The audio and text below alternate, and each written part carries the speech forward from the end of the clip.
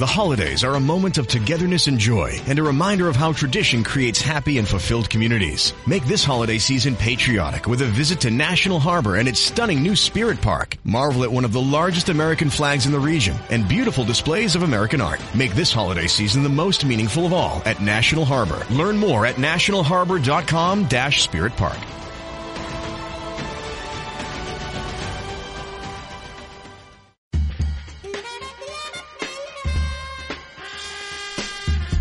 Hey, Jeff Dornick here. Wanted to let you know about our first book that we published called Social Injustice. We brought together 12 different authors, each tackling a different aspect of social justice and comparing everything with Scripture. Whether you want to know more about white privilege, income inequality, LGBTQ issues, illegal immigration, or even just the history of the movement, this book is for you. With authors such as Dr. Andy Woods, Brandon Howes, Thomas Littleton, Dr. Mike Spalding, Pastor Ken Peters, and all of the GK guys, this is definitely a must-have for your reading list. We are also honored to have the great conservative voice Michael Massey write the foreword to this book. Head on over to gatekeepersonline.com/store to order your copy of the book and use code Jeff at checkout for 10% off. That's gatekeepersonline.com/store and use the code Jeff at checkout. Now, back to the show.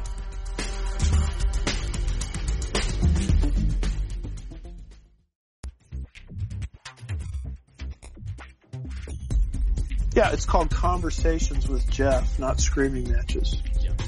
Yeah, you and I do not agree on Calvinism. But look how nice we are to each other. I think it's going to really shock a lot of people, thrill a lot of people. A lot of people are going to have to do some soul searching. It's like, you know what? What are you doing? You're spending all your time trying to destroy another Christian because you don't understand what's going on, when you should be out there winning people for Jesus. Right. Thank you for the job you're doing. Thanks for being willing to address these kind of issues. They're vital to the church. I feel sorry for what's coming your way, but God bless you, man. It's a good, healthy conversation, and let's keep growing together in the Lord. People won't change unless they hear the truth, though. And so we need to know the truth, speak the truth, and then the last one I would say is that we need to stay in the truth, no matter what the consequences are.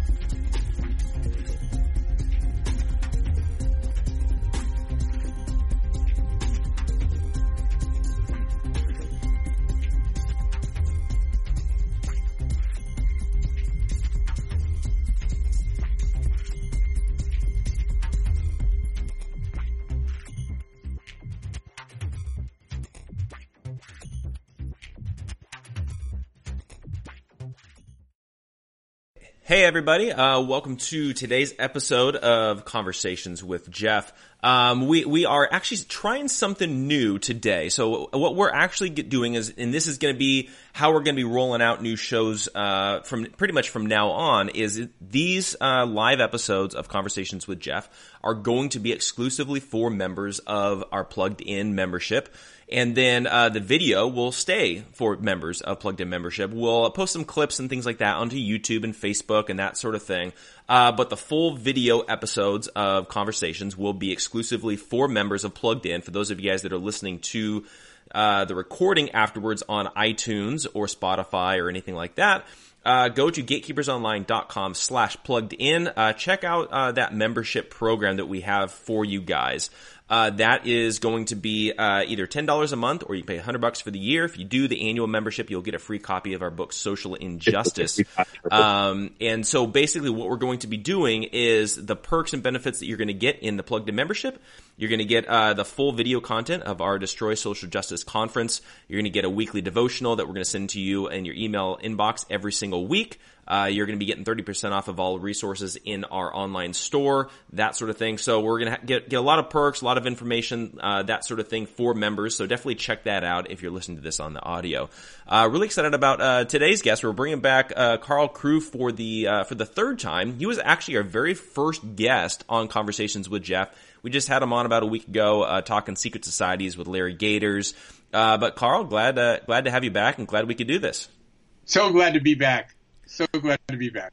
Yeah, definitely. You know, and it's one of those things too where it's always fun to, talk and kind of, shoot the breeze a little bit, but then also, the fun thing about doing this podcast is you never really know where the conversation's going to go. So you ain't lying. Yeah, exactly. And so one of the fun things I think about our last conversation, which was number one, it set the all-time record on conversations for the longest episode. We went almost 3 hours, but it was really fascinating talking to both you and Larry about like secret societies, its role in both, our country and our nation and just everything that's going on. It's definitely a fascinating topic. This holiday season, pay tribute to the people who fought for our freedom to celebrate. Featuring the largest American flag in the region, Spirit Park is now open at National Harbor, honoring active duty military and veterans. Take some time this holiday to remember, offer gratitude, and be inspired by the sacrifices of our service men and women who make our way of life possible. Plan your visit at nationalharbor.com/Spirit Park. That's nationalharbor.com/Spirit Park.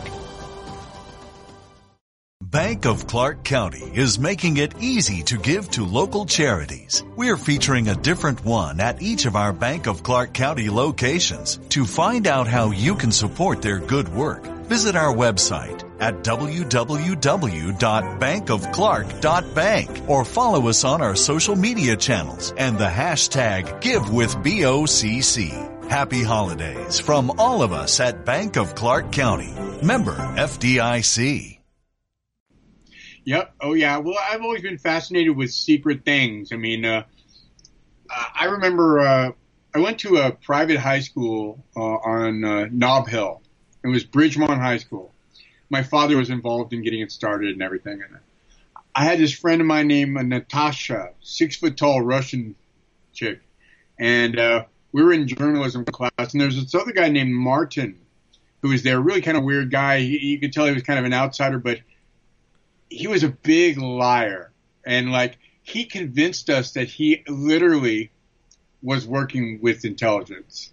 And so he would come in and show us articles in the newspaper that happened the day before. Well, see, I was there. I caused this. This is a mission I was on. He was really hush hush. He was really very, very believable. And we were very doubtful at first, but then somehow he manipulated it so we started believing it, showing articles that he was involved in and all this stuff. So, but it always, it just set a tone, it set a tone for looking for what's not readily available. What's behind the scenes, And, from a kid, I mean, I grew up in a haunted house, in a happy one, like Addams Family, fun stuff, nothing weird. And, I love ghost stories, as a kid. Just as a kid, Casper the Ghost and all that stuff. I remember in 4th grade, my father, he announced that we're going to go to Hawaii during school. It was for 2 weeks in Hawaii, during a school year. I'm like, yay! And we went over to Hawaii, and he bought me a book for the plane. And he thought he was just buying me a ghost story book, but it was a book on paranormal investigations. He didn't know. And I was like, oh, and I was like, come on, I was 5th grade, 4th, 5th grade. So, that was it for me. I mean, I've been reading about stuff like that all my life. And now, of course, in my hoary old age, I understand things a lot better, what is what. But yeah, I've always kind of looked around for, what is not apparent. So there's something definitely cool. I just want to say, growing up in that era in San Francisco I'm so blessed to have grown up in that era in San Francisco when everything seemed to be still possible. It was an amazing time. It was an amazing time. So anyway. Hey, this is Jeff Dornick, co-founder of the American Conservative Movement. We are an organization seeking to unify conservatives across this great country to defend our constitutional rights that are being systematically stripped away by our authoritarian government. Please visit AmericanConservativeMovement.com and join the thousands of conservatives across this country who have signed up for our email list. Let's take back our country. Yeah, well, and I think, what's interesting too is that since you are a believer, you are a Christian, one of the things that I think a lot of times comes up with, is that a lot of people will say, oh, Christians shouldn't be into these kinds of things. You shouldn't, study it, shouldn't research it, shouldn't be fascinated by it, whatever it is, because that's all pure evil. Don't get involved. You got to focus on the happy things, the nice things, that sort of thing. How do you respond to some of those kinds of critiques like that? Well, I grew up in the church. I mean, I became a Christian when I was 4 years old, and many times since. I mean, just to make sure and stuff. But I mean, I literally, I prayed behind a doorway in my breakfast room with my mom when I was 4, and I totally understood what was going on. But I was raised in the church, and I understood that. And I don't know, I was kind of always, I remember I used to love Bewitched, the TV show Bewitched. That was my favorite show. You know, it was like, wee! And then one time my mom said, you know what? You're not watching this anymore. And I was so mad.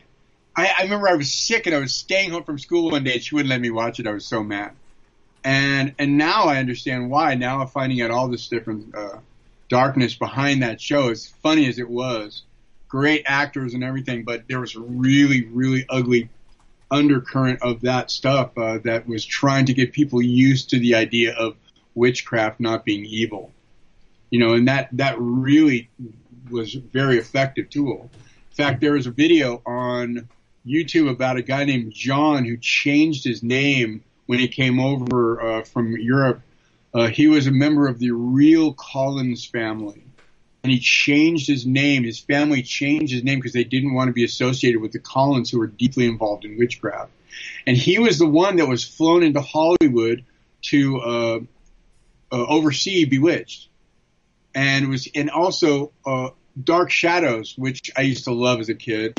Would never be allowed to watch that, you know, but I snuck it. And Dark Shadows, that was supposedly all based on real stories from their family history. It was a history of a family that was deeply involved in witchcraft. And this guy's a Christian, this guy John, and he was coming out with all this stuff, and just it was mind-blowing to find that out.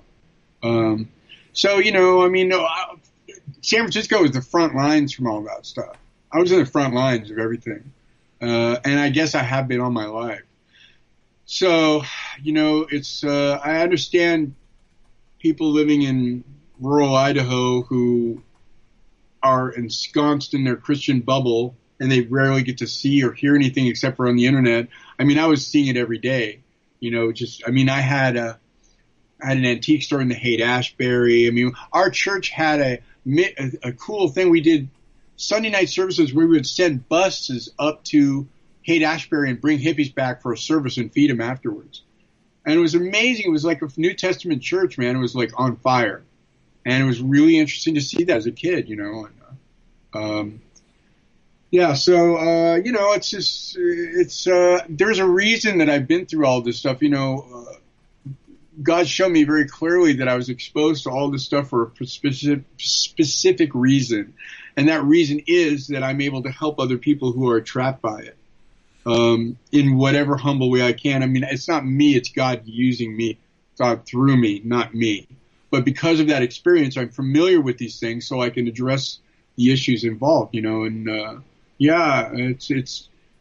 mean, I grew up in a theater group since I was a kid. You know, I did like 17 years of repertory theater. And I know what it is to capture an audience on stage. I talk about it as it's an audible click in your head when you have the audience. And then you just, you know, it's like, it's so much fun. It's like, I can't tell you, we used to go out all night afterwards, not all night, but we just go to a restaurant and laugh and talk for 5 hours after every performance because it was you're just so full of energy after that. And I describe when you're talking to somebody and you realize the conversation is going in a specific direction and you suddenly go, okay, here we go. Holy Spirit, you know, and then it's just as exciting to be given direction as far as what people need to hear. It's just as exciting as that, as what I used to feel on stage, you know. Yeah. So, So I don't know. It's just, you know, people say judge not lest you be judged, but you know, you gotta give an account too. If you see something bad, you just don't say, "Oh, I'm not going to judge you. I'm just going to shut up." No, you're supposed to let people know. Have an answer for every man. So you just can't let somebody just go off and still be in their bubble without trying to, you know, and really it's all about the leading of the Holy Spirit too. It's like, you know, you're wasting your time unless you're led by the Holy Spirit to talk to somebody about anything. You know, you're wasting your time. I could talk about Jesus all night long. It's the Easter Bunny and Santa Claus, you know, until there's a revelation, until something in their heart changes and they go, oh, you know, and I've seen that spark and it's the most exciting thing in the world. Yeah. Yeah. Well, and what's been really interesting, talking to you over the years too, has been, like a lot of your interactions and a lot of your run-ins with people from both cults and the occult. And, whether it's, Scientology or Freemasonry or just like flat out occultism and that sort of thing. And, I think that that's something that a lot of Christians aren't necessarily prepared to have an answer for. It's just like a deer stuck in the headlights. What do you feel like it's something that the church needs to understand more, focus on more? Like, how should Christians be able to handle a lot of those things? The holidays are a moment of togetherness and joy, and a reminder of how tradition creates happy and fulfilled communities. Make this holiday season patriotic with a visit to National Harbor and its stunning new Spirit Park. Marvel at one of the largest American flags in the region and beautiful displays of American art. Make this holiday season the most meaningful of all at National Harbor. Learn more at nationalharbor.com/Spirit Park.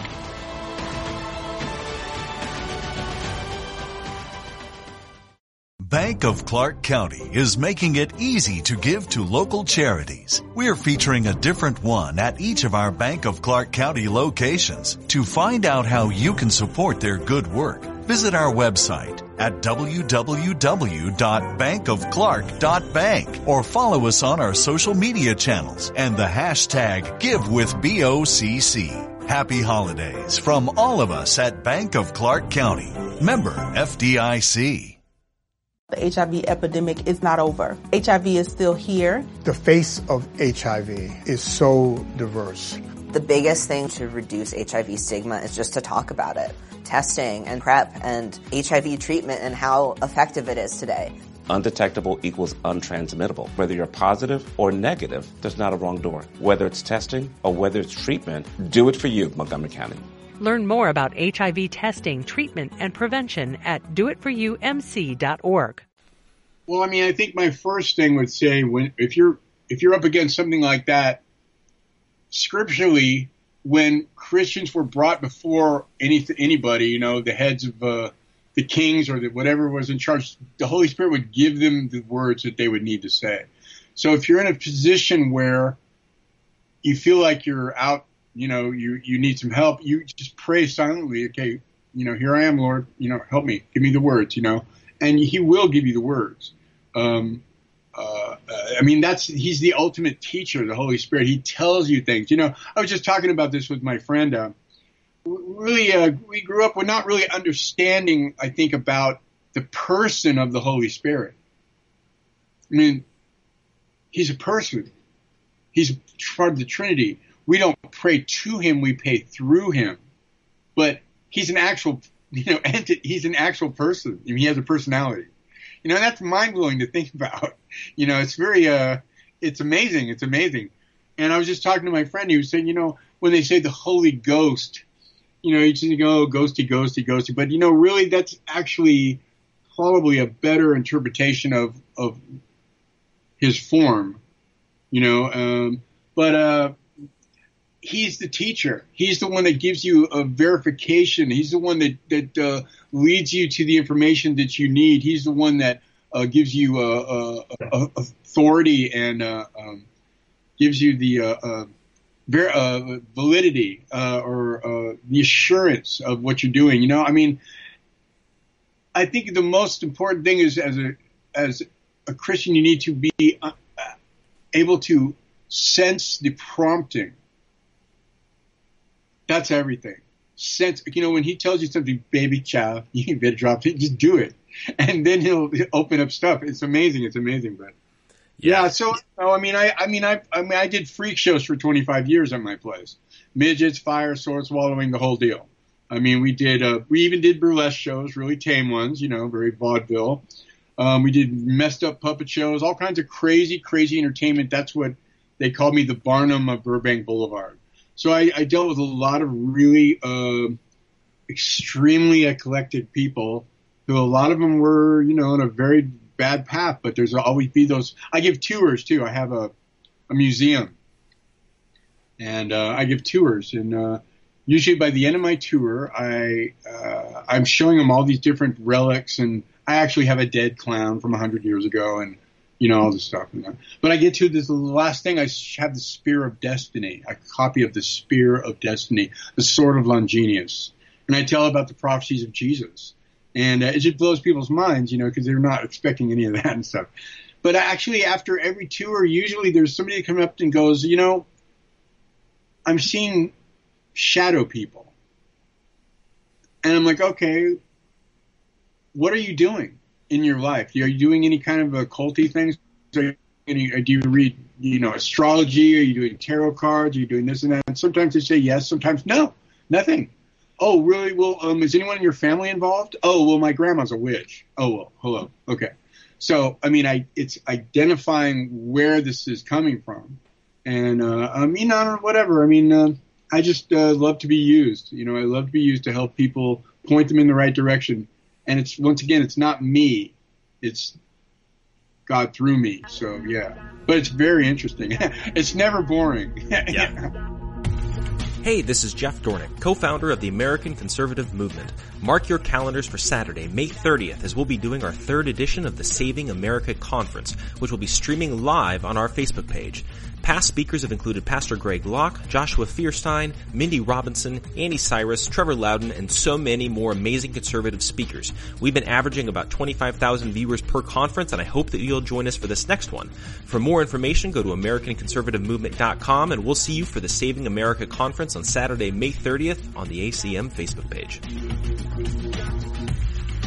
No, that's true. And I feel like that's one of those things too that as Christians we need to be constantly ready and able and be willing to, start talking to somebody at the drop of a hat or pray for somebody at the drop of a hat or, and I feel like a lot of times it's easy to be a Christian in church when you're surrounded by a bunch of believers and stuff, but it's not always as easy when you're out in the world, for a lot of people.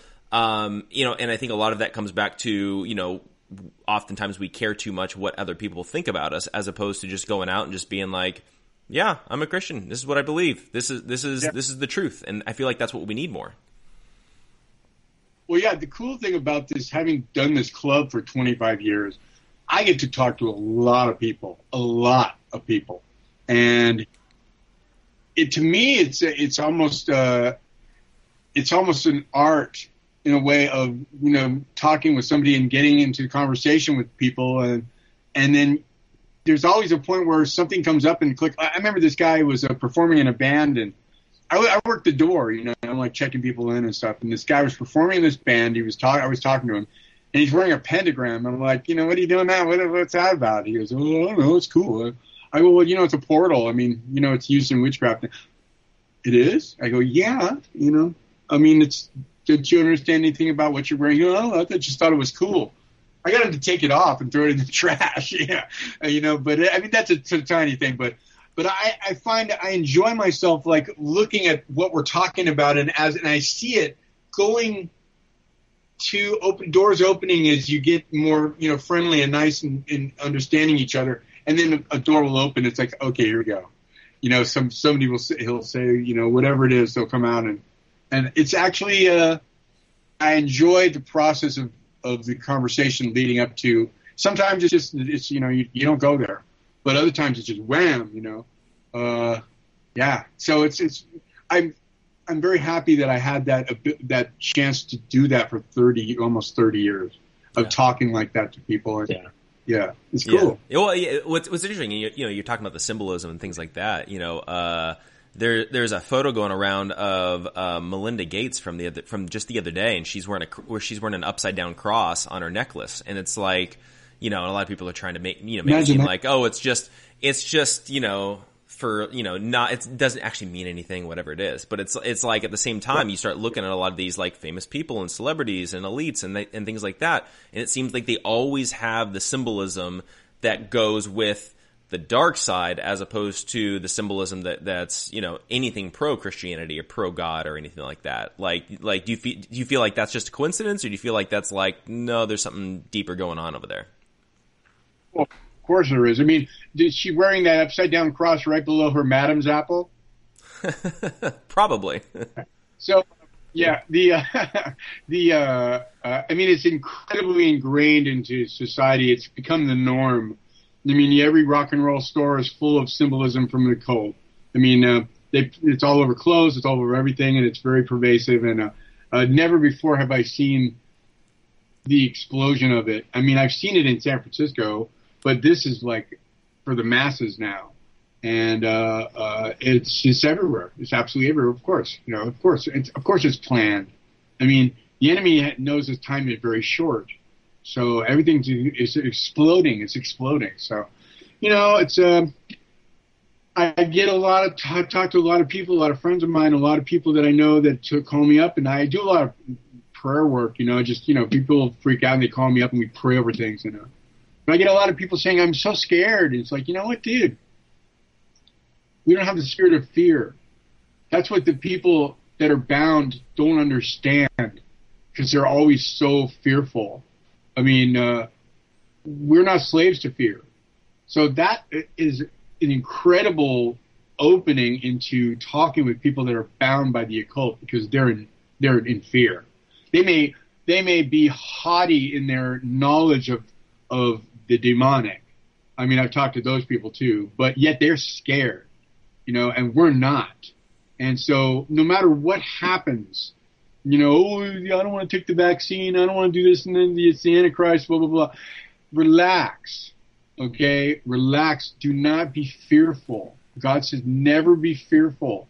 We don't have the spirit of fear. So that is something really to remember, in everyday life, because it's bombarding now with the internet and everything, going 24/7. Every time I pick up my phone, every time I look at something, something else crazy happens. I mean, really, in the past 5 years, it's been every single day some major thing happens. Come on, right? That's true. It's endless, and for the people who aren't prepared, that can be really, really destructive, psychologically, mentally, spiritually, in every way. Mm-hmm. So who is our rock? Who is the rock that we stand on? Yeah. See, like that's the important question, that people need to be asking themselves, especially as they're going through all this. Because, like, literally we're seeing, especially out here in California, and you know very well, like, literally they're taking away all our rights. They're taking away our ability to work, our ability to, have an income, and, go to church. But it still needs to come back to who do we have our faith in? Who do we trust? And, clearly the government's failing us, but the thing that we need to remember is God's never going to. Right. I think, in a way, God brings good out of bad. And with the good that's being brought out of this pandemic and this being shut down and all this nonsense, it's making people just stop and assess where they are. And, I think it's done incredible amounts of the gospel exploding across the earth. Exploding. There's online churches that are going from like 100,000 to 2 million. It's like, it's just typical. Whenever the church has been persecuted in the past, it explodes. You press on that button and it goes bam, and it explodes. It goes further. It goes out, because that's how God works. It's very cool. But I've been watching. There are a lot of really interesting stuff about. There was one thing about this pastor was talking about. When people in the last days, when they come before Jesus and they said, "Oh Lord, Lord, we did all these things in your name," and he says, "No, depart from me, I never knew you, because you never did the will of the Father." When people preach on that, they don't talk about what is the will of the Father? You're supposed to live your life all good, and you're supposed to do all these good things, and that's the will of the Father. No, it's not it. The will of the Father is that you ask Jesus into your heart. That's the will of the Father. So once you've done that, you've done the will of the Father, so you're going to heaven. So, I think it's so important, little things like that. It scared me in a way all my life, because it's like, oh, you could lose your salvation. No. Once you're a Christian, that's it. You're going to heaven.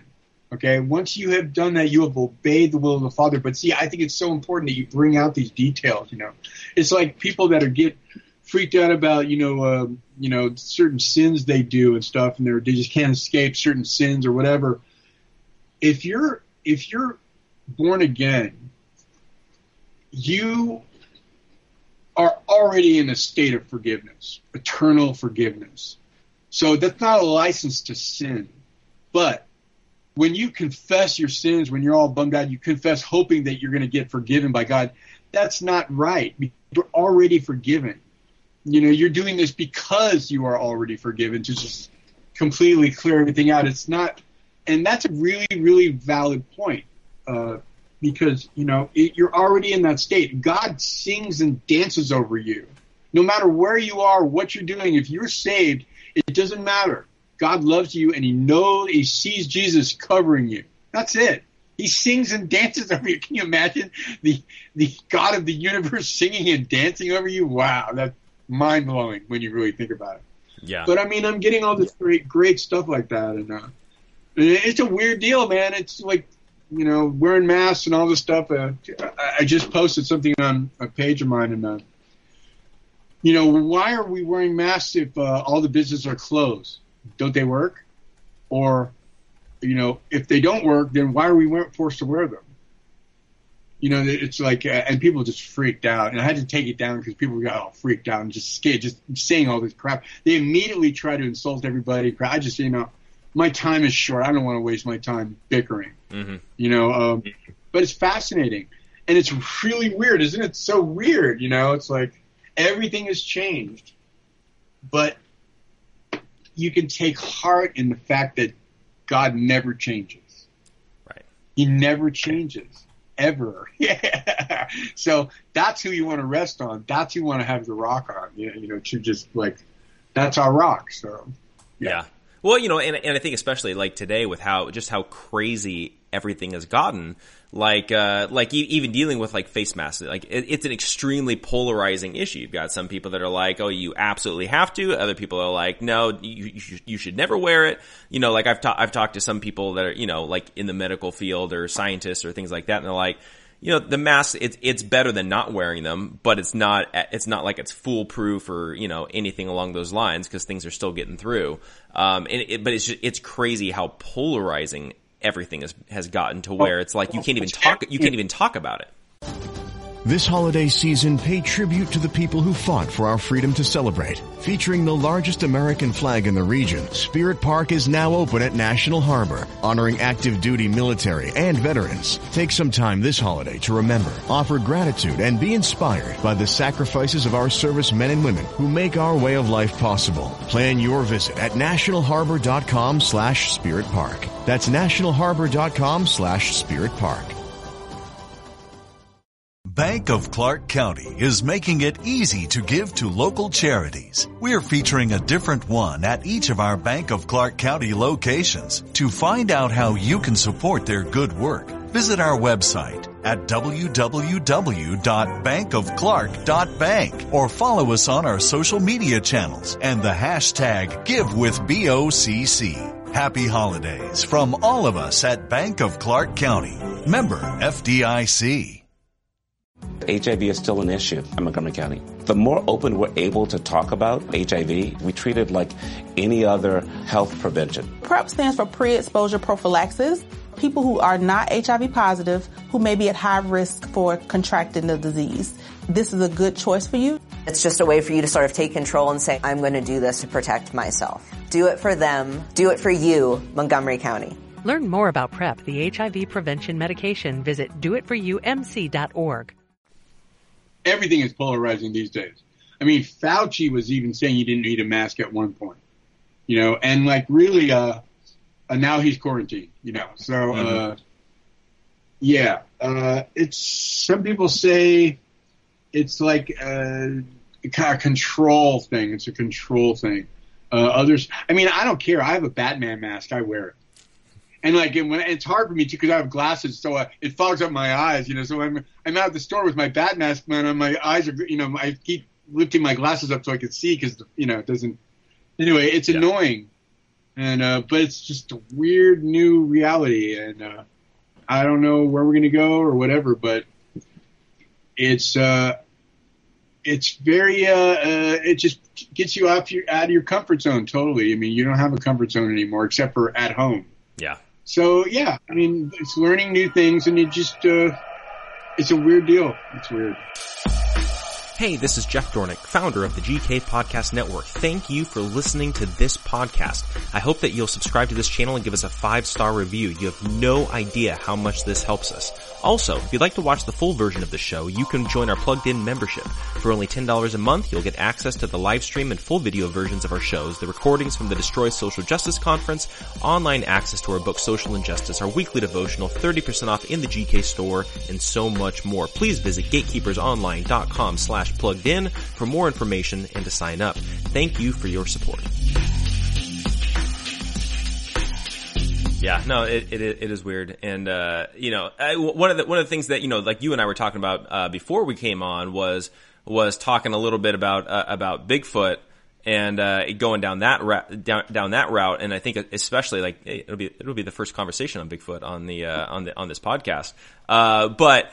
I think, you and I have been, talking about, going down, a movie route, talking about the origin story and like all that kind of stuff. But let's back up a little bit and let's give you a chance to talk about the family tie to Bigfoot.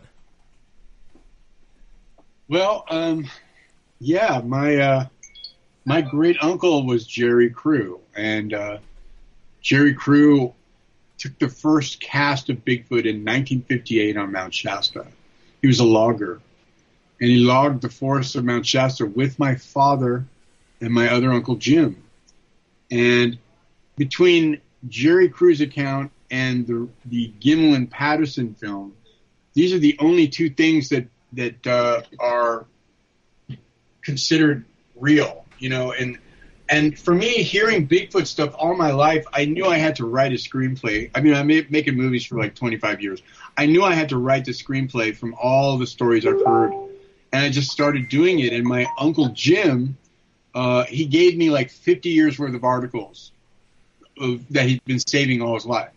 And I went through that and I found all this incredible information online. I interviewed, people. It took a year. I finally put the whole script together. And, it's been amazing. It's been amazing. And I just did a podcast for Bigfoot on Steve Cull's Sasquatch Detective. And they all knew who Jerry Crew is. And yeah, it was really, really interesting. No one's ever made a really good, big Bigfoot movie. And my whole concept with this film was taking the legend and paring all the nonsense down to what really happened. Because there's a lot of charlatans involved. There's charlatans everywhere you look anyway. But there's a lot of hillbilly charlatans in this, and it was fun cutting through all the stuff. I got to interview Peter Burns, who's 90-something, 89. He's living in the Dalles, and they call him the Indiana Jones and Don Quixote. He was a hunter. He grew up in the tea fields of Ceylon, and he was hired by... he hunted the Yeti in the Himalayas, and he hunted elephants. He's got $100 books about his huntings of different elephants. It's crazy, man. The guy's like, I was so honored to speak with him 3 times. And but he was hired by a guy named Tom Slick, a millionaire from Texas. They used to hang with Howard Hughes and all these people. He was like this really kind of cool guy. And he was hired to come over and hunt for Bigfoot. And Tom Slick had gone up to Willow Creek and hired a bunch of people up there to hunt Bigfoot, And then he hired Peter to go in and kick some butt. So he went in there and he got a hold of these people that they were on stipend from Tom. And they were all pissed off because they wouldn't want to talk to him. One of them, a very famous guy, John Green, he wouldn't even talk to him. He made his wife talk to him, and he said, "Well, you're, I have to let you go. Gotta let you go." So he fired him, and then he fired these other 2 people, some guy Renee, who was really upset that they were just like taking money and pretending to hunt Bigfoot. There was 2 guys who were in prison for fraud.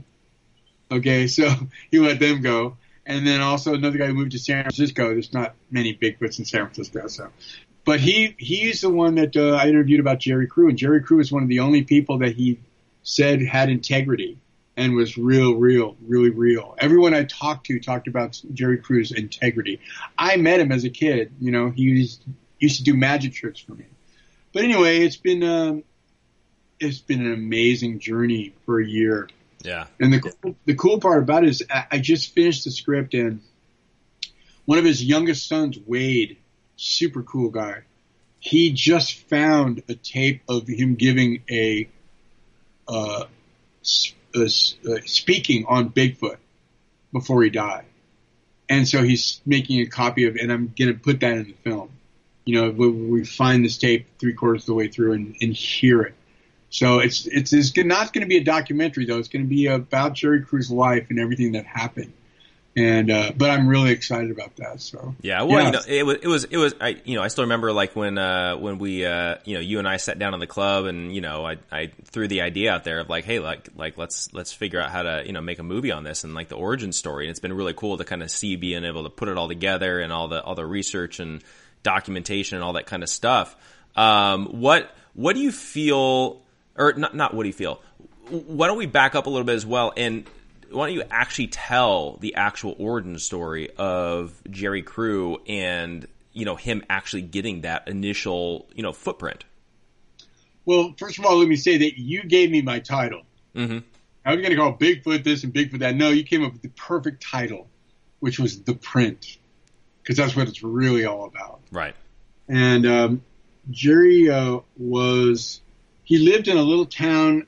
He drove 180 miles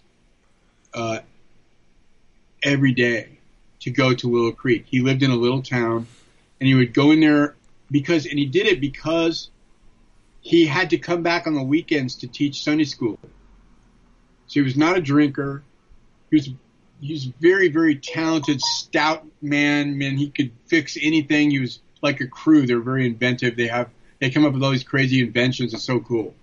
But he would drive every day, and he was coming back to the site. What they were doing was they were tearing down trees or making a road through the forest on Mount Shasta.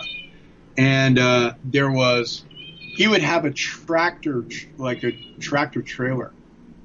And he would be the ones that would take the fallen trees out of the way after they cut them down. So he was going back to his, one morning he was going in and, he saw Shorty, the guy at the front of the camp, and hey, waved in. He drove in and got out of his car, walked up the road to where he left his tractor, and he looked down on the ground, and there's all these prints all the way around his, like, what? And he looked at him, he looked around, he got mad, because someone's trying to prank me, someone's trying to fake me out. And he looked at him really a lot, and he realized, oh my gosh, these are huge, and they look like a naked print. It's not a shoe print, it's a footprint, with the toes and everything. And, it just blew his mind. He told other people about it. He showed them. They're like, but people started quitting. The other workers there, they got scared and they started quitting. They were really scared. In fact, one of the guys who was running it, Ray Wallace, was really pissed off because he thought somebody was being pranked because too many people were quitting because they were too scared. And there was other people that were starting to talk about seeing Bigfoot up there and hearing it. Anyway, at one point, Jerry went into, he was in town and he went by this taxidermy shop, and there was this guy named Bob Titmus, and he went in and talked to him about it. And Bob Titmus showed him how to make a plaster cast of the print. So he took his thing and he went out, and there was one point we saw more fresh prints, and he poured the cast. He made a couple casts of it. And he took them he went into Humboldt, the town of Humboldt, and he was giving this woman and her son a ride into Humboldt because he was on his way to see the paper, and they were driving in, and Jerry says to the kid, he goes, "Oh, take the towel off those things back there in the back seat." He did it, and there was the two prints. It's like, yeah, going in to show the guy at the newspaper these prints, and they're like, wow. So they get there, and the guy from the newspaper wanted Jerry to take a picture of it smiling. Yeah, take a gig. Now smile. He goes, nope, I'm not smiling. No, come on, smile. He goes, no, I'm not smiling. I'm not Mr. This is not a joke. You know, so he wouldn't do that. So, and that picture went worldwide.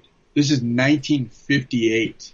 There was no internet. I mean, that picture, they had like 2,600 inquiries after they printed it. The guy didn't print it for 2 weeks. He held it. Finally, he just said, you know, we're just going to go ahead and print it. They printed it on the front page. And 2,600 inquiries came in right away. I mean, and it was crazy. And, you know, Jerry is a humble guy. I mean, he was like, what happened? You know, he didn't like that there's so much commotion was going on. I mean, there's a lot of parts of his life where there's 3 accidents. It continued too. He would smell them. He could smell them. He felt like they were watching him. There were parts that he went out with Peter Burns, who came to town, and they went hunting for Bigfoot. And also Jim Crew, my uncle, he went many times with Peter Burns hunting Bigfoot. They found the bedding by a tree where these giant swaths of moss were 10 feet tall, were taken down and laid out like beds. And they found like little skulls of animals all around them and some actual fecal matter. And what they did was they took the fecal matter and samples of it and sent it to Berkeley, UC Berkeley. And it identified as, well, they couldn't identify exactly what animal, but it was either from a human or an ape because it had parasites that were only found in human and apes. And it was definitely a carnivore. And the irony is Jerry never saw a Bigfoot. Only heard them, smelled them, out of the corner of his eye, stuff, you know. There were other people that saw them, but Jerry never did. And my father only heard them. See, that's hearing the scream will freeze your blood. If you can go on YouTube and type in Bigfoot screams and hear some of the screams. Jim told me a story about when he was up heading back to the trailer he was in. He rode around on a Harley on these roads, you know, that they had just bulldozed. And it was getting dark. And he's riding up one of these roads on his Harley, and he broke a socket. It went over something and it broke a socket. So then he was just there, you know, on this road, and it was getting dark. And he goes, I better get back to the cabin, to this trailer. So he started, you know, heading back up the road to the trailer. He had to leave his bike there. And he started sensing movement, and it was like weird. And he looked down, and right to the side there was a creek that followed the road, and he thought he saw some movement down there that was shadowing him. And he started going faster, and the movement was faster. And he got scared, and he picked up a rock and he threw it, and it hit something. And at that point, it emitted a howl that he'll never forget, and it froze his blood. And it got down on his haunches pretty much and emitted this howl, and he saw the vague of that, and he ran and made it back to the trailer, and heard it a couple more times. But later on, he told me that there was another time where he was talking to somebody who played him recordings that they had of Bigfoot, and it was the same howl. And he was like, yep. And all the hairs on the back of his neck stood on end when he heard it. So, and the thing is, I think it's not supernatural. It's only supernatural in the sense that it's not what we know to be natural. It's when people say, oh, I saw a Bigfoot, you know, and then it was over there 50 feet away all of a sudden in a second, you know, it must be like going through some, you know, interdimensional blah, blah, blah, or whatever. No. They travel in packs. They think they travel in packs. So you might see one pop up, and you'll see another one pop up down there, and it looks like the same one, but it's not. You know, so people go, oh, well, it must be supernatural. I mean, even one of his sons was saying, you know, they were talking about Nephilim and all this other stuff. And, you know, Jerry was pretty practical. You know, he's like, well, he said something about, you know, Nephilim don't leave big piles of poo. Yeah, and also there's one thing I just discovered that he said in an interview, Jerry, he said that he thought they were like from Indians, which very much fit into the preposition we have about them being human and being because there was huge things that happened even in there's many tales about wild men in the woods that go way back to the 1700s. Many days. I mean, they caught a couple and but there was a point where there was an earthquake so big that the Mississippi River flowed backwards. At the same time, there's a huge earthquake in Oregon area where a whole ridge was elevated. I forget exactly what it's called, but my friend who's from there, he told me all about it. And they didn't have any internet back then. They had no telephones. There's no way to communicate. I mean, I believe that some of these Indians just went mad and ran into the woods, just undercover. And actually, through many years of living like that, and through maybe interbreeding and being attuned to the forest, that their product was like microevolution. They were adapting. And through heavy inbreeding, they became these Bigfoot. Who knows? Yeah. I don't think they're supernatural. So right. Well, like that's the thing is like you have to separate because like as Christians we don't believe in like the evolutionary theory of Darwin, right? But there is a difference between microevolution and macroevolution. And the thing is that it could make logical sense that if there were a group of people that were out in the woods in, let's say, the Pacific Northwest for, centuries even, it would make sense that the largest, strongest, and probably hairiest of them all would survive the harsh winters, and that constantly inbreeding within that small group of people could produce something maybe that would be equivalent of like a Bigfoot, in the sense of it could just be a small group of humans that have been interbreeding and going through microevolution, and to a certain degree, it is survival of the fittest, but it's all within the same species. That would make logical sense to me. Microevolution as opposed to macroevolution, where there is literally no fossil evidence. Right. Oh, well, there's the Nebraska man, there's this and that. It's all based on a bunch of nonsense. And even some of the evolutionary scientists refuse to, they say, yeah, it's there's no fossil evidence, but you know what? We refuse to let a divine foot through the door because that would destroy everything else they believe in. Mm-hmm. So literally, they don't care that there's no evidence. They're just going to continue to believe in it because they don't want to acknowledge any kind of,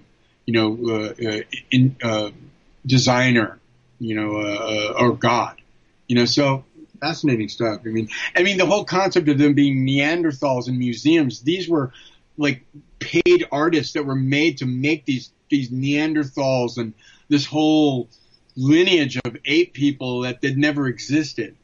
It's like amazing that we were taught that all our lives in school, and this whole myth about evolution was perpetuated and it's like anything else. There are people that have bought into that. They don't care about any facts. They only care about that, and that's it. So anything they can't think for themselves, they have a preformed brain that does not allow any new information into it. So that's how they are. Yeah. So fascinating stuff, though. Yeah. Well, and also too, it would make logical sense to me that if I feel like if it were an animal, more than likely we would have, caught one by now, right? Especially something that size. But human, like around the world, we're still finding new tribes of people that haven't been discovered yet.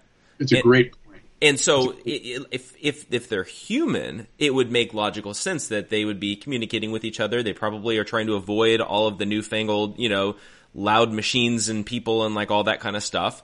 And especially when you get up there into the Pacific Northwest, like there's like mile upon mile upon mile upon mile of like not necessarily undiscovered, but like if you're driving along the road through Oregon, Washington, Northern California, that sort of thing, I mean, you could go hours upon hours before you even hit any kind of civilization. To me, it would make sense that, okay, if there is something, that's where it's going to be. This holiday season, pay tribute to the people who fought for our freedom to celebrate. Featuring the largest American flag in the region, Spirit Park is now open at National Harbor, honoring active duty military and veterans. Take some time this holiday to remember, offer gratitude, and be inspired by the sacrifices of our service men and women who make our way of life possible. Plan your visit at nationalharbor.com/Spirit Park. That's nationalharbor.com/Spirit Park. Bank of Clark County is making it easy to give to local charities. We're featuring a different one at each of our Bank of Clark County locations. To find out how you can support their good work, visit our website at www.bankofclark.bank or follow us on our social media channels and the hashtag GiveWithBOCC. Happy holidays from all of us at Bank of Clark County.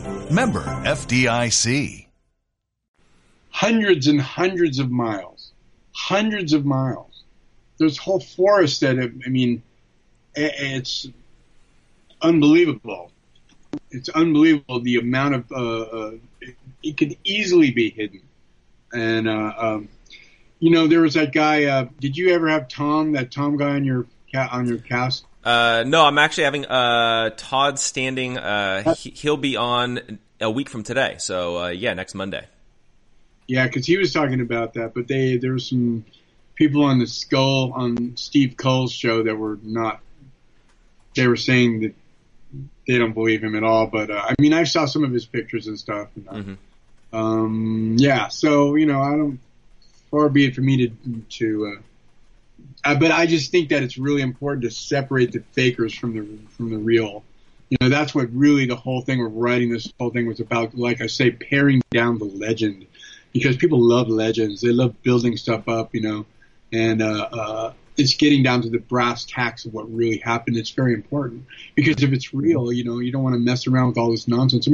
Of course, the Indians are very spiritual people, the Wendigo and all these dark spirit stuff. And they blend all of that in.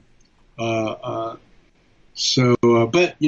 it's about uncovering the reality of it. So yeah, I'm excited. I got a couple people who are going to read it, and I'm just waiting for this final tape to come in so I can incorporate that, and it'll be finished. So yeah. Well, and I think too, it comes back to my whole thing of as Christians, we need to be questioning everything. I think too often we close our minds to certain kinds of possibilities of things just because they're like, oh, that sounds crazy, or that's, whatever it is. But it's like, start questioning everything because you don't know. There could be something out there. You have no idea, but there's no harm in pursuing the questions. It's just don't hardcore, believe in something if there's no evidence for it. But there's nothing wrong with asking questions and trying to find out, is this true? Is there enough evidence? Is there something out there? And I think that, to a certain degree, Christians could be a little bit more open-minded with certain things. You'd imagine. Sometimes it's not the case, but there's nothing intrinsically wrong with wanting to know, because I believe that even in the end times, even when this whole thing is done, there are going to be millions of things that were never discovered. Because of the breadth and the width and the length of the infinite mind that created this. They find new species every year in the ocean. They find that there's no way. 100 years ago, all the scientists announced that they had discovered everything that could possibly be discovered. Can you imagine? And then 2 weeks later, quantum physics was discovered. Okay, that's one thing that we're talking about, the God of beyond. We cannot understand the infinite with our finite mind. So I really believe that when I look around, even a blade of grass is mind-blowingly intricate, and no one's ever been able to produce one. It's something as simple as that. So it's humbling, and it's incredible. Yeah. Yeah. But there's a lot of mystery out there, and there's nothing wrong with looking at it. And of course, you have the light of the Scripture on a lot of this stuff. You know, the light of the scripture. I mean, I've studied the occult most of my life, but in the light of the scripture. That's where you turn the light on and you see all the cockroaches run. You see things for what they really are. It's very important. Yeah, well, you know, and I think one of the other things that it seems like things keep popping up around this issue too of, you know, it like, you know, I know that I believe was it the Air Force, the Navy just came out with video of like a UFO that they captured, you know, on one of their you know, planes, you know, that they caught on video and things like that. And I know like you and I have kind of talked about a little bit about it as well of how this, you know, supposed belief in UFOs could be playing into eschatology and future events and things like that. Can you kind of talk about like your take on some of that kind of stuff? Well, I used to go to this place called Granada Forum because I'm a book collector and I like crazy conspiracy books. I loved all that. I feasted on that for years. And the Granada Forum was a place where you'd go hear some of these people who write these crazy books speak. But there would be tables and tables and tables of books, you know. And, you know, there was a book written by, I forget his name, he was a French guy, and he was saying that he was comparing ufology with the paranormal. And it's exactly the same. So his position was it's all paranormal. It's not from another planet. It's interdimensional. And it's, he didn't go as far as to say it was demonic, but it was, you know, that's the implication. And, I mean, I've read a lot of different things and you know, the whole ancient aliens thing and all that. This is technology that's from Nephilim. It's basically from, interdimensional beings with their demons. They're not from another planet. They're from another dimension.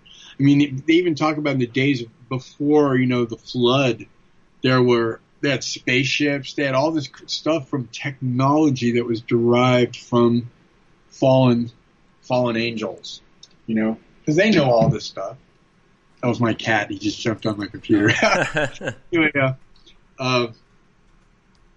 I mean, even the Nazis, they were deeply involved in the occult, and they had the Thule Society, and they had the occult Anerby, which is the occult version of that. And I mean, Himmler was going all over the world, to Tibet, to everywhere, to try to discover anything that they could use to win the war. And they had technology that was demonically given to them. There was a book called The Reich of the Black Sun, which is all about technology they derived from demonic sources. And they produced these rockets and these airplanes and all this stuff. And later on, all these scientists were recruited in Operation Paperclip to our NASA. So a lot of our technology came from that. But they're saying that back before the flood, there were a lot of there wasn't all caveman stuff. There was a highly sophisticated technology, but it was from demonic sources. So, but you know, and I mean, I'm hearing also for years that even the Catholic Church has one of the biggest, what's it called? It's like the Hubble telescope. They had one of the biggest. It's even bigger than Hubble, and it's in Arizona. And supposedly they have knowledge of all this extraterrestrial stuff going on, and there's supposedly some extraterrestrial that's going to eventually come and pretend to be the Messiah or be the Messiah, and there's a lot of other things that are going on with Tesla technology and the HARP, which is the ability to do mass hologramic projections of the second coming and all this crazy stuff. And I mean, yeah, so there's a lot of lore about that. And really, ultimately, when people who channel aliens and write books, you can always tell where it's coming from because it's all completely anti-biblical. And, you know, oh, well, we created you. You know, we allowed you to exist. We're you know, and so I've known about all this stuff for a long time. I saw a UFO one time. Mm-hmm. Now, to me, it's like it's 80% technology from the government that they don't want you to know about, and about 20% demonic or interdimensional, you know, whatever. And I was standing over my nightclub. This is back in the underground days, and I was at the front area where people come in.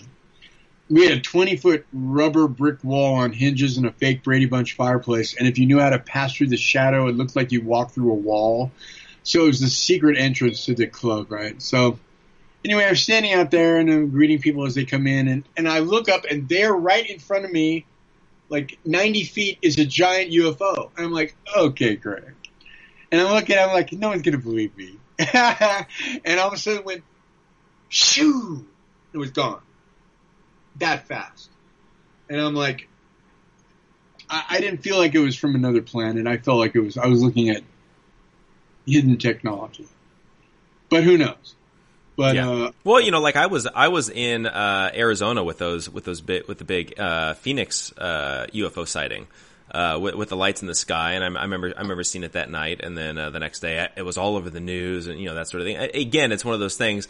More than likely, it was just like military, like, you know, aircraft that we don't know about, or, you know, something along those lines.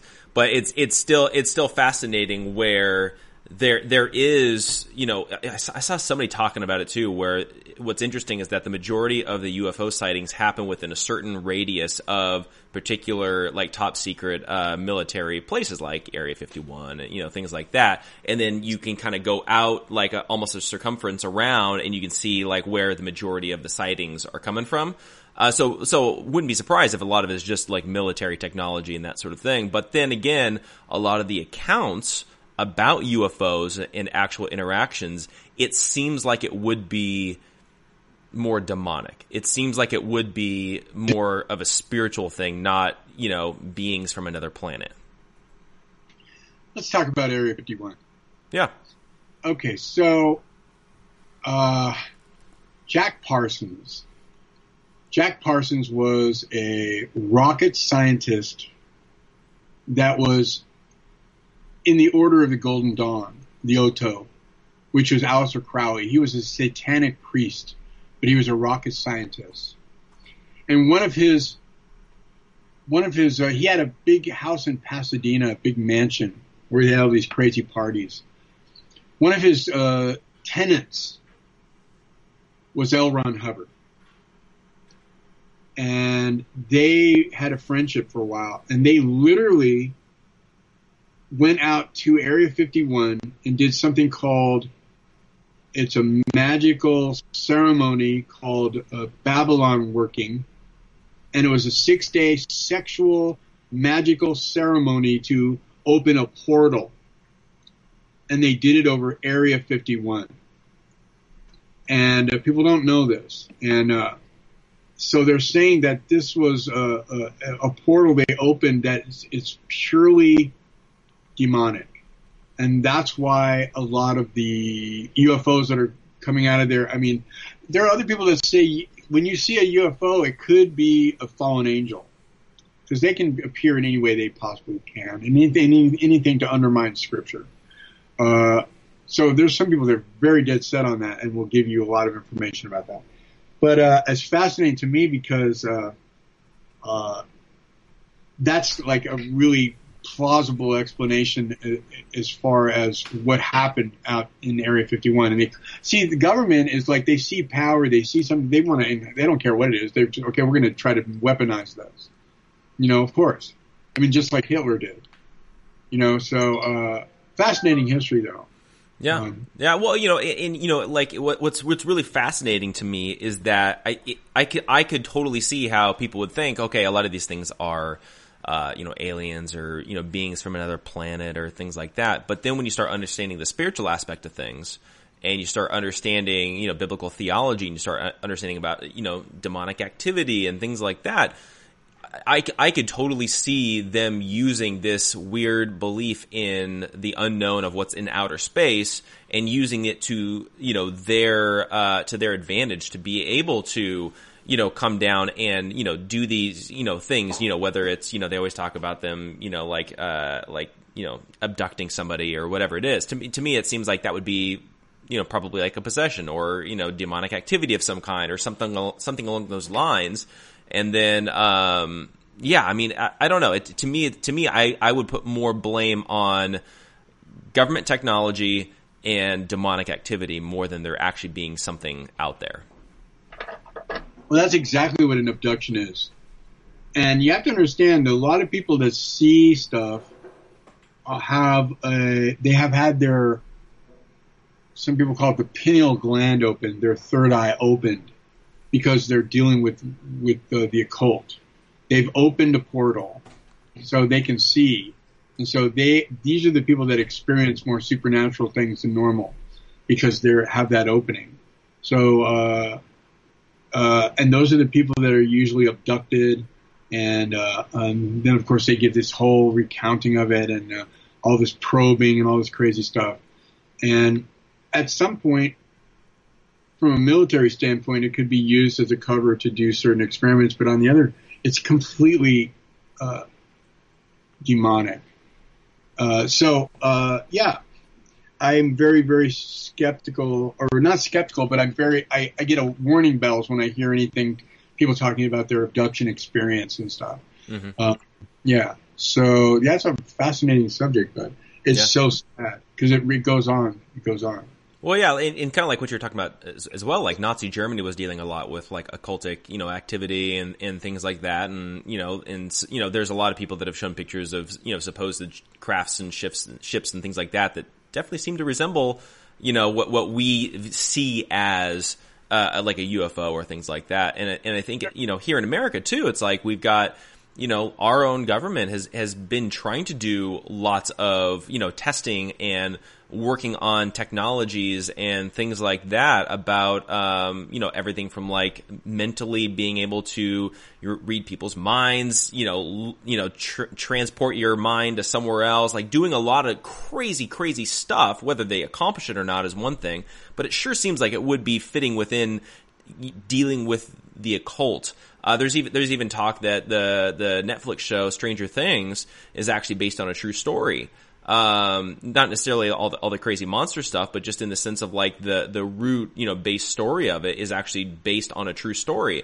And to me, it really comes back to a lot of the demonic occultic activity that a lot of the, whatever we want to call it, the deep state, or what we want to call it, deep government intelligence agencies or whatever it is. It just seems like they're messing with the wrong stuff, I think. Well, absolutely. Yeah, it's a really, really super dark subject, and but it's a real subject, and it happens all the time. I think that it's important to keep it in context, though. There's been several revelations in my study of all this stuff that God showed me very clearly that, I've studied all this stuff, including mind control, including secret societies, including all this stuff, and it can become overwhelming when you realize how deep it goes.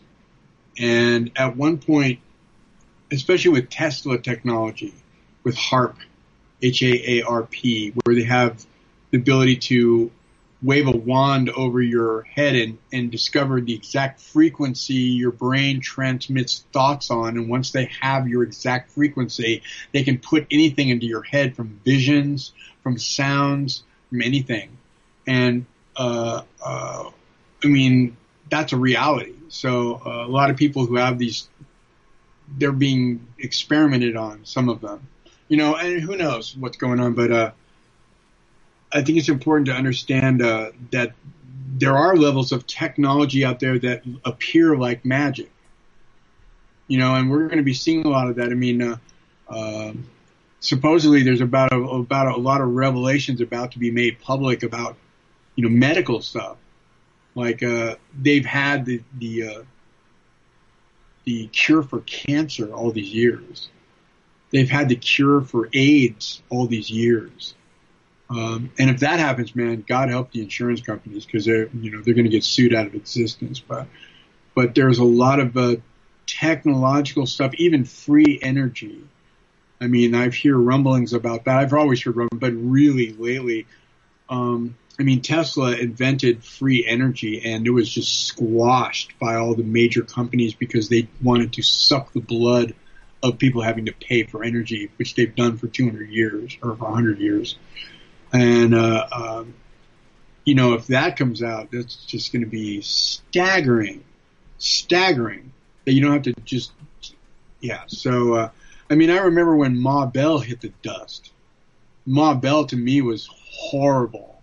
I mean, having your phone cut off, like even before, smartphones, it was like hard. You build up a $900 phone bill. What?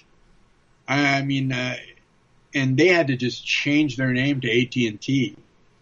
And I mean, the 100 years of them sucking the blood of people so much, I mean, it caused me a lot of problems. And I remember AT&T bundled me into a nightmare one time with my internet and my phone and everything, and they just shut me all off one point. And I was like, and I went out and I got a Metro phone for $40 a month total. And I got a $15 antenna from Radio Shack that got me 500 channels for free. And I just had to reevaluate it. Of course, most of them were Spanish, but still, the point is that, I'm waiting to see this happen with the power company, because they are, I mean, I remember paying my bill in San Francisco at the main branch, and you go in the main branch downtown LA, and there's a giant pentagram done in marble on the main floor of where you pay your. I mean, and in the decorations, there's the Baphomet. I mean, like full on. Yeah. Of course, it's the most squeezing of the blood they could possibly do to people. I mean, mostly, So I look forward to the day that anything like that happens. But there's a lot of technology that's not known, and well, like I was even listening to Joe Rogan's podcast with Elon Musk. He just had him on the other day, and they were talking about some new technology that Elon's working on, where literally they would so this first phase they would drill a hole in your skull and then drop this essentially a machine into this small little inch round circle, whatever it is. And he says that they could actually, cure a lot of like diseases through it by sending electrical pulses into your brain and things like that. And so he says that they could cure, people from being quadriplegic. They could cure, the results of strokes. They could even deal with like Alzheimer's and whatever it is. But then he started going into, well, here's the long-term plan, right? And long-term, they're even talking about your ability to transport all of the data that's in your brain and send it to your smart devices, your phones, your whatever it is, without any kind of like you typing or talking or whatever it is. And then even down the road, the ability to change your memories. And that to me was a red that to me was a red flag of like, okay, so if you can change your own memories, wouldn't that mean that maybe somebody else could change them for you? Seems crazy dangerous to me. You're talking about transhumanism. Mm-hmm. Transhumanism. And Elon Musk is a Luciferian, just like Bill Gates, just like all these people. And this is the goal of Satanism, basically, is to become God. So, we'll cure all this. When you're taking the mark, I always thought, people are all scared about taking the mark, and it's going to be some horrible thing. You have to take this mark, and you're going to get your head chopped off. And I mean, eventually we'll get to that point, but it's going to be something beautiful. It's going to be something, look, we're going to give you the ability to live 200 years. We're going to give the ability to download information from your brain because you got you Bluetoothed into a major computer. So you're going to have godlike knowledge, and we're going to be able to heal you of all this stuff, and you're going to be able to live to 150, 200 years. I mean, that is going to be part of the lure of taking the mark. And so that makes sense. Because people are just, you're going to take the mark because they can't buy or sell. No, it's going to be because you can become God, which is the original lie from Genesis. You do this and you'll be like him. And that's basically what we're talking about. So it's funny, man. It's like, it's like anything else. They use bait. Well, we're going to be able to cure you. We're going to make you live 100, 200 years. It's like everything else, but ultimately you are going to be aligning yourself with the devil, with the Antichrist. So, say what you will. I mean, it's all coming down to that. I mean, I was talking to this one guy, and he was saying that throughout history, the enemy has always had an Antichrist ready to step in. I mean, there was Mitra, who was from the early 1900s, Mitra, Alice Bailey, Blavatsky, all these people, they knew Mitra, and he was the Indian guy. They brought him into New York, but funny, he had all these powers, but when he came to New York, he didn't have any power, and they were really bummed out. And he was saying, well, it's the technology that's interfering with his ability to, do anything, and no, it just wasn't ready, So, but there's always someone that the enemy is going to have ready to go, and so, but it depends on if you're pre-trib, mid-trib, whatever. I mean, a lot of people say, well, we're going to be taken away. I don't believe that. I believe in mid-trib. I mean, I pray for pre-trib. My mom was like, I'm pan-trib. What's that? However it pans out. That's great. But, I mean, I would love pre. But anyway, This holiday season, pay tribute to the people who fought for our freedom to celebrate. Featuring the largest American flag in the region, Spirit Park is now open at National Harbor, honoring active duty military and veterans. Take some time this holiday to remember, offer gratitude, and be inspired by the sacrifices of our service men and women who make our way of life possible. Plan your visit at nationalharbor.com/Spirit Park. That's nationalharbor.com/Spirit Park. Well, yeah, like when it comes to that, I'm always of the belief that, like, I know it's not post. I go back and forth between pre and mid. I lean towards mid, like you were saying, hoping for pre. But I feel like pre-trib, to me, even though it's so close to what I believe, to me, I almost feel like it's the most dangerous eschatological theological position to have, primarily because that's if it is actually mid-trib, that's going to set up the church to be completely deceived by the Antichrist, which the Bible does talk about, that he'll be able to deceive even the elect. And so I think that it is dangerous to put all of your eggs in one basket in the sense of dealing with a pre-trib theological position, primarily because you're setting yourself up to be deceived by the Antichrist if you're wrong. And I feel like that's something that the church needs to be aware of, even if they do believe in the pre-trib theology. Well, I think some people think that the great falling away will be when the Antichrist makes his appearance and people, this is not true because we're still here. And that could be part of the great falling away. But I mean, I know the church, that's the bride, is not appointed unto the wrath. And I think the wrath is really going to happen the second part of the 7 years, 3.5 years.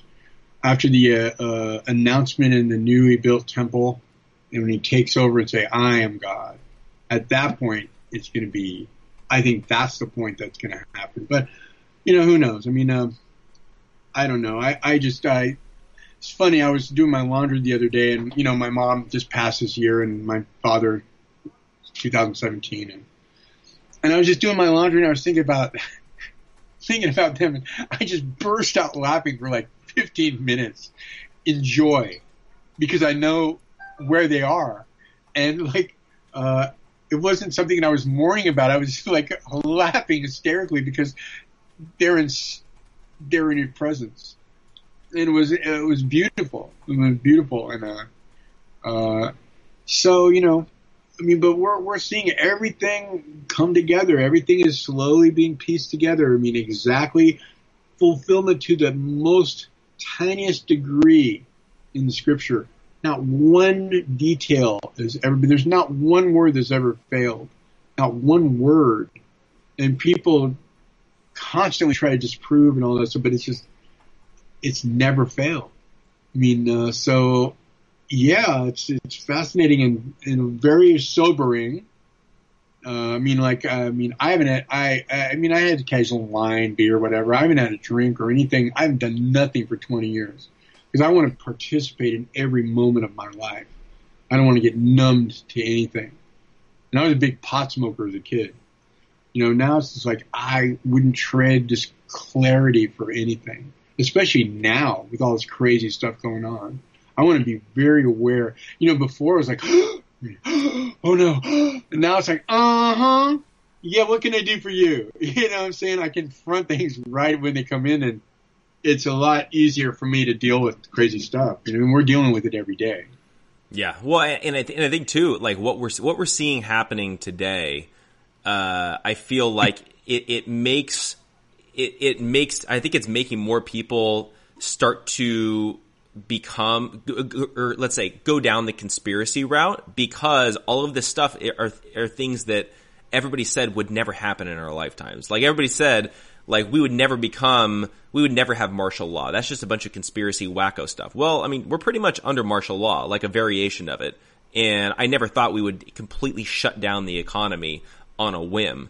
And I think that's where I think we as Christians and we as conservatives, we need to come back, and we need to realize, okay, we got to make sure we actually understand what's going on out there, and not just keep buying into the garbage that's being fed to us by mainstream media and things like that. Well, you have to understand that the concept of conspiracy theory was developed by the agency in the 50s. It was done so they could totally, as damage control, they could immediately say, oh, that's conspiracy theory, so that's not true. That's how long ago this came from, okay? Now, the irony is today, anyone who's saying anything is a conspiracy theory, they are the ones that are wearing the tinfoil hats, because they're all being proven true, technologically, in every way. People say, oh, well, that couldn't happen. No, you're the one that's wearing a tinfoil hat because you're pretending that it doesn't exist. And most of it is real. I mean, of course, there are some aberrations. There's always damage control people who go out and do all this crazy stuff. But let me tell you, most of it's real, because, and it kills me. People are just, I talk to these people in San Francisco, man, like they are so set in this preformed bubble of information. They cannot let go of it.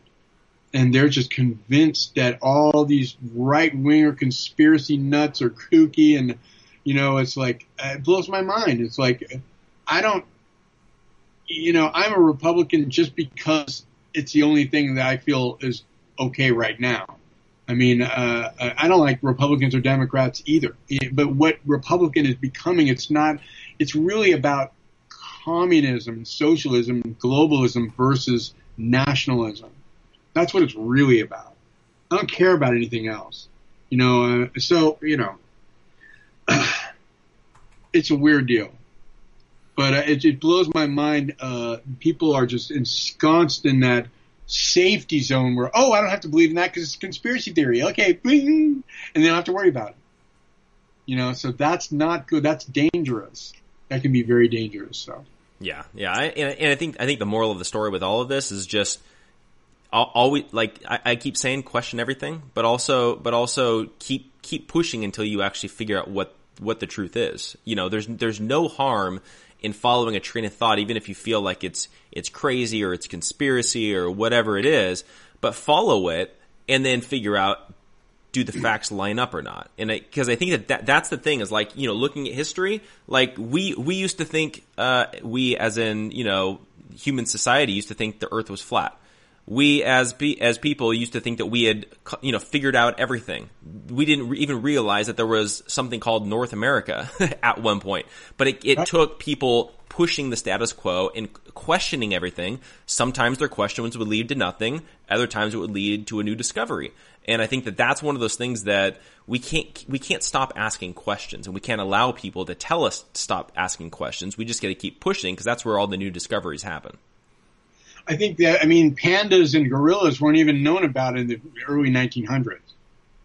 They were just recently discovered back then. So, that's staggering. Yeah. That's pretty crazy. Yeah, it's incredible.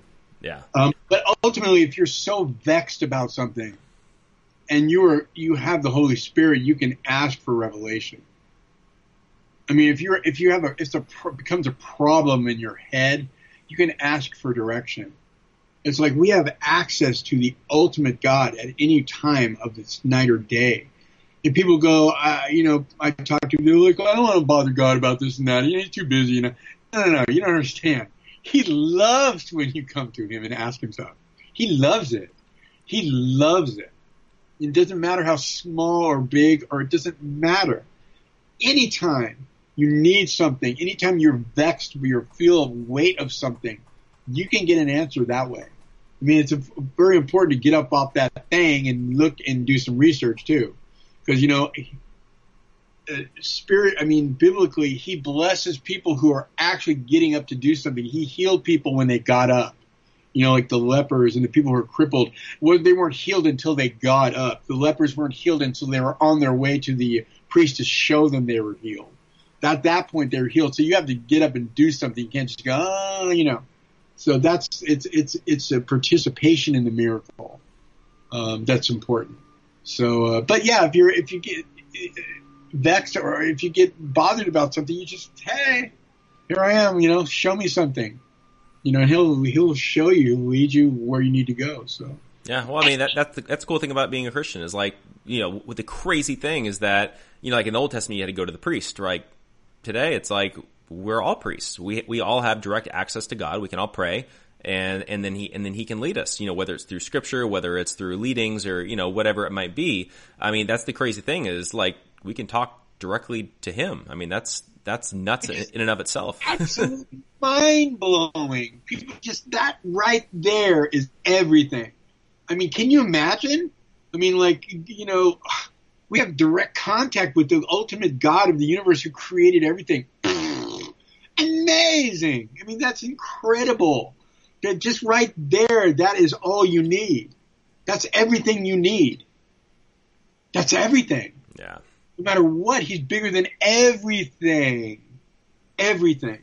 So that is if anything could be taken away, you can walk away with anything from this conversation, is to understand that you have access to the ultimate authority who cares for you, who wants the best for you, and has a plan for you.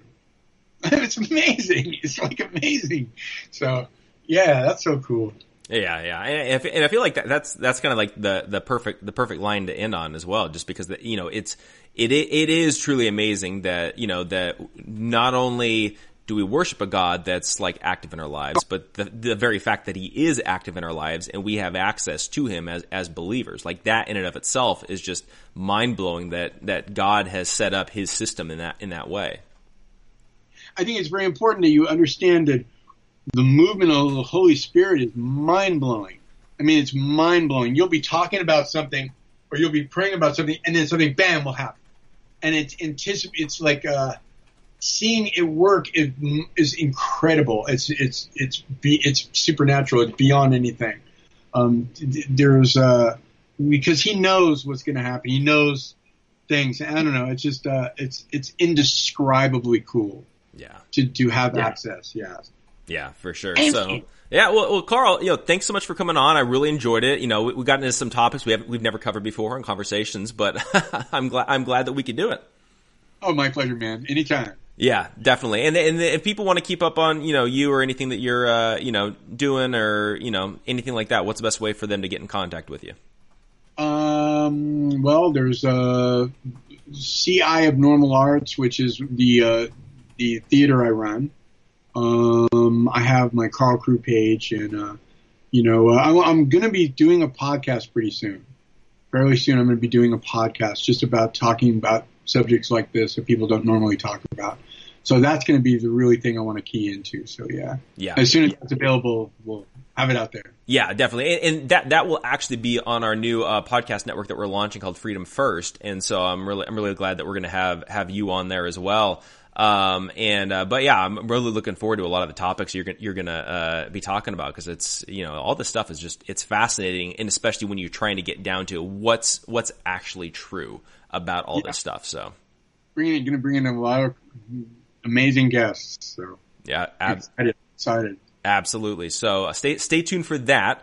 And then, but yeah, everybody as well, we're going to be, actually tune in tomorrow. Tomorrow I'm going to be going live with, Dr. Mike Spalding, I believe at 11 a.m. Pacific time, for our second episode of Ask Dr. Mike. And so, we've submitted some questions from, audience members and that sort of thing. He's going to answer them live during the podcast. We're going to be streaming that live on Facebook, on the GK's Facebook page.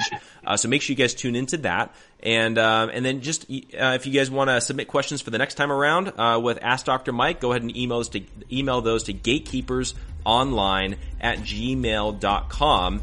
And then, we may just ask your question live on the air for Dr. Mike Spalding. So check that out.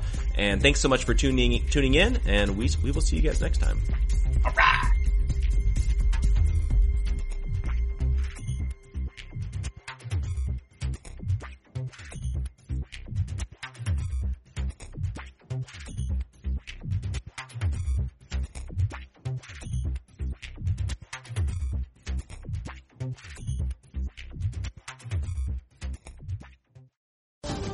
This holiday season, pay tribute to the people who fought for our freedom to celebrate. Featuring the largest American flag in the region, Spirit Park is now open at National Harbor, honoring active duty military and veterans. Take some time this holiday to remember, offer gratitude, and be inspired by the sacrifices of our service men and women who make our way of life possible. Plan your visit at nationalharbor.com/Spirit Park. That's nationalharbor.com/Spirit Park.